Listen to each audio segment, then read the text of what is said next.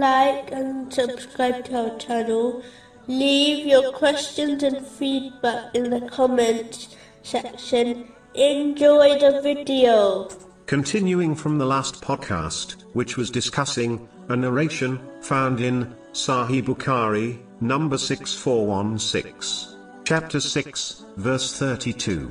And the worldly life is not but amusement and diversion, but the home of the hereafter is best for those who fear Allah. Muslims should realize that as they are the servants of Allah, the Exalted, soon a day will come when they return to Him. When they return, they will be stopped for questioning. Therefore, they should prepare something for this interrogation.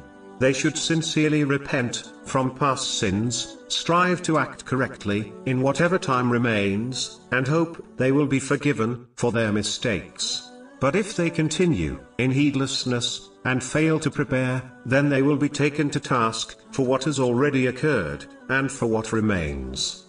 The next part of this narration highlights the importance of shortening one's hope of a long life, the effects of which was discussed in a previous podcast in this series.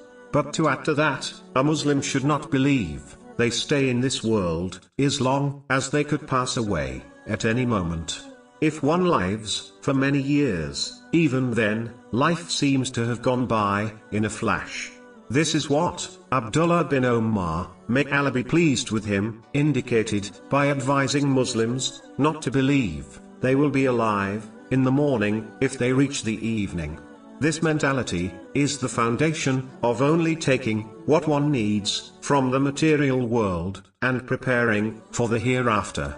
Whereas, having hopes of a long life is the cause of the opposite, meaning, it causes one to dedicate the majority of their efforts to the temporal world, and encourages them to turn away from preparing for the eternal hereafter.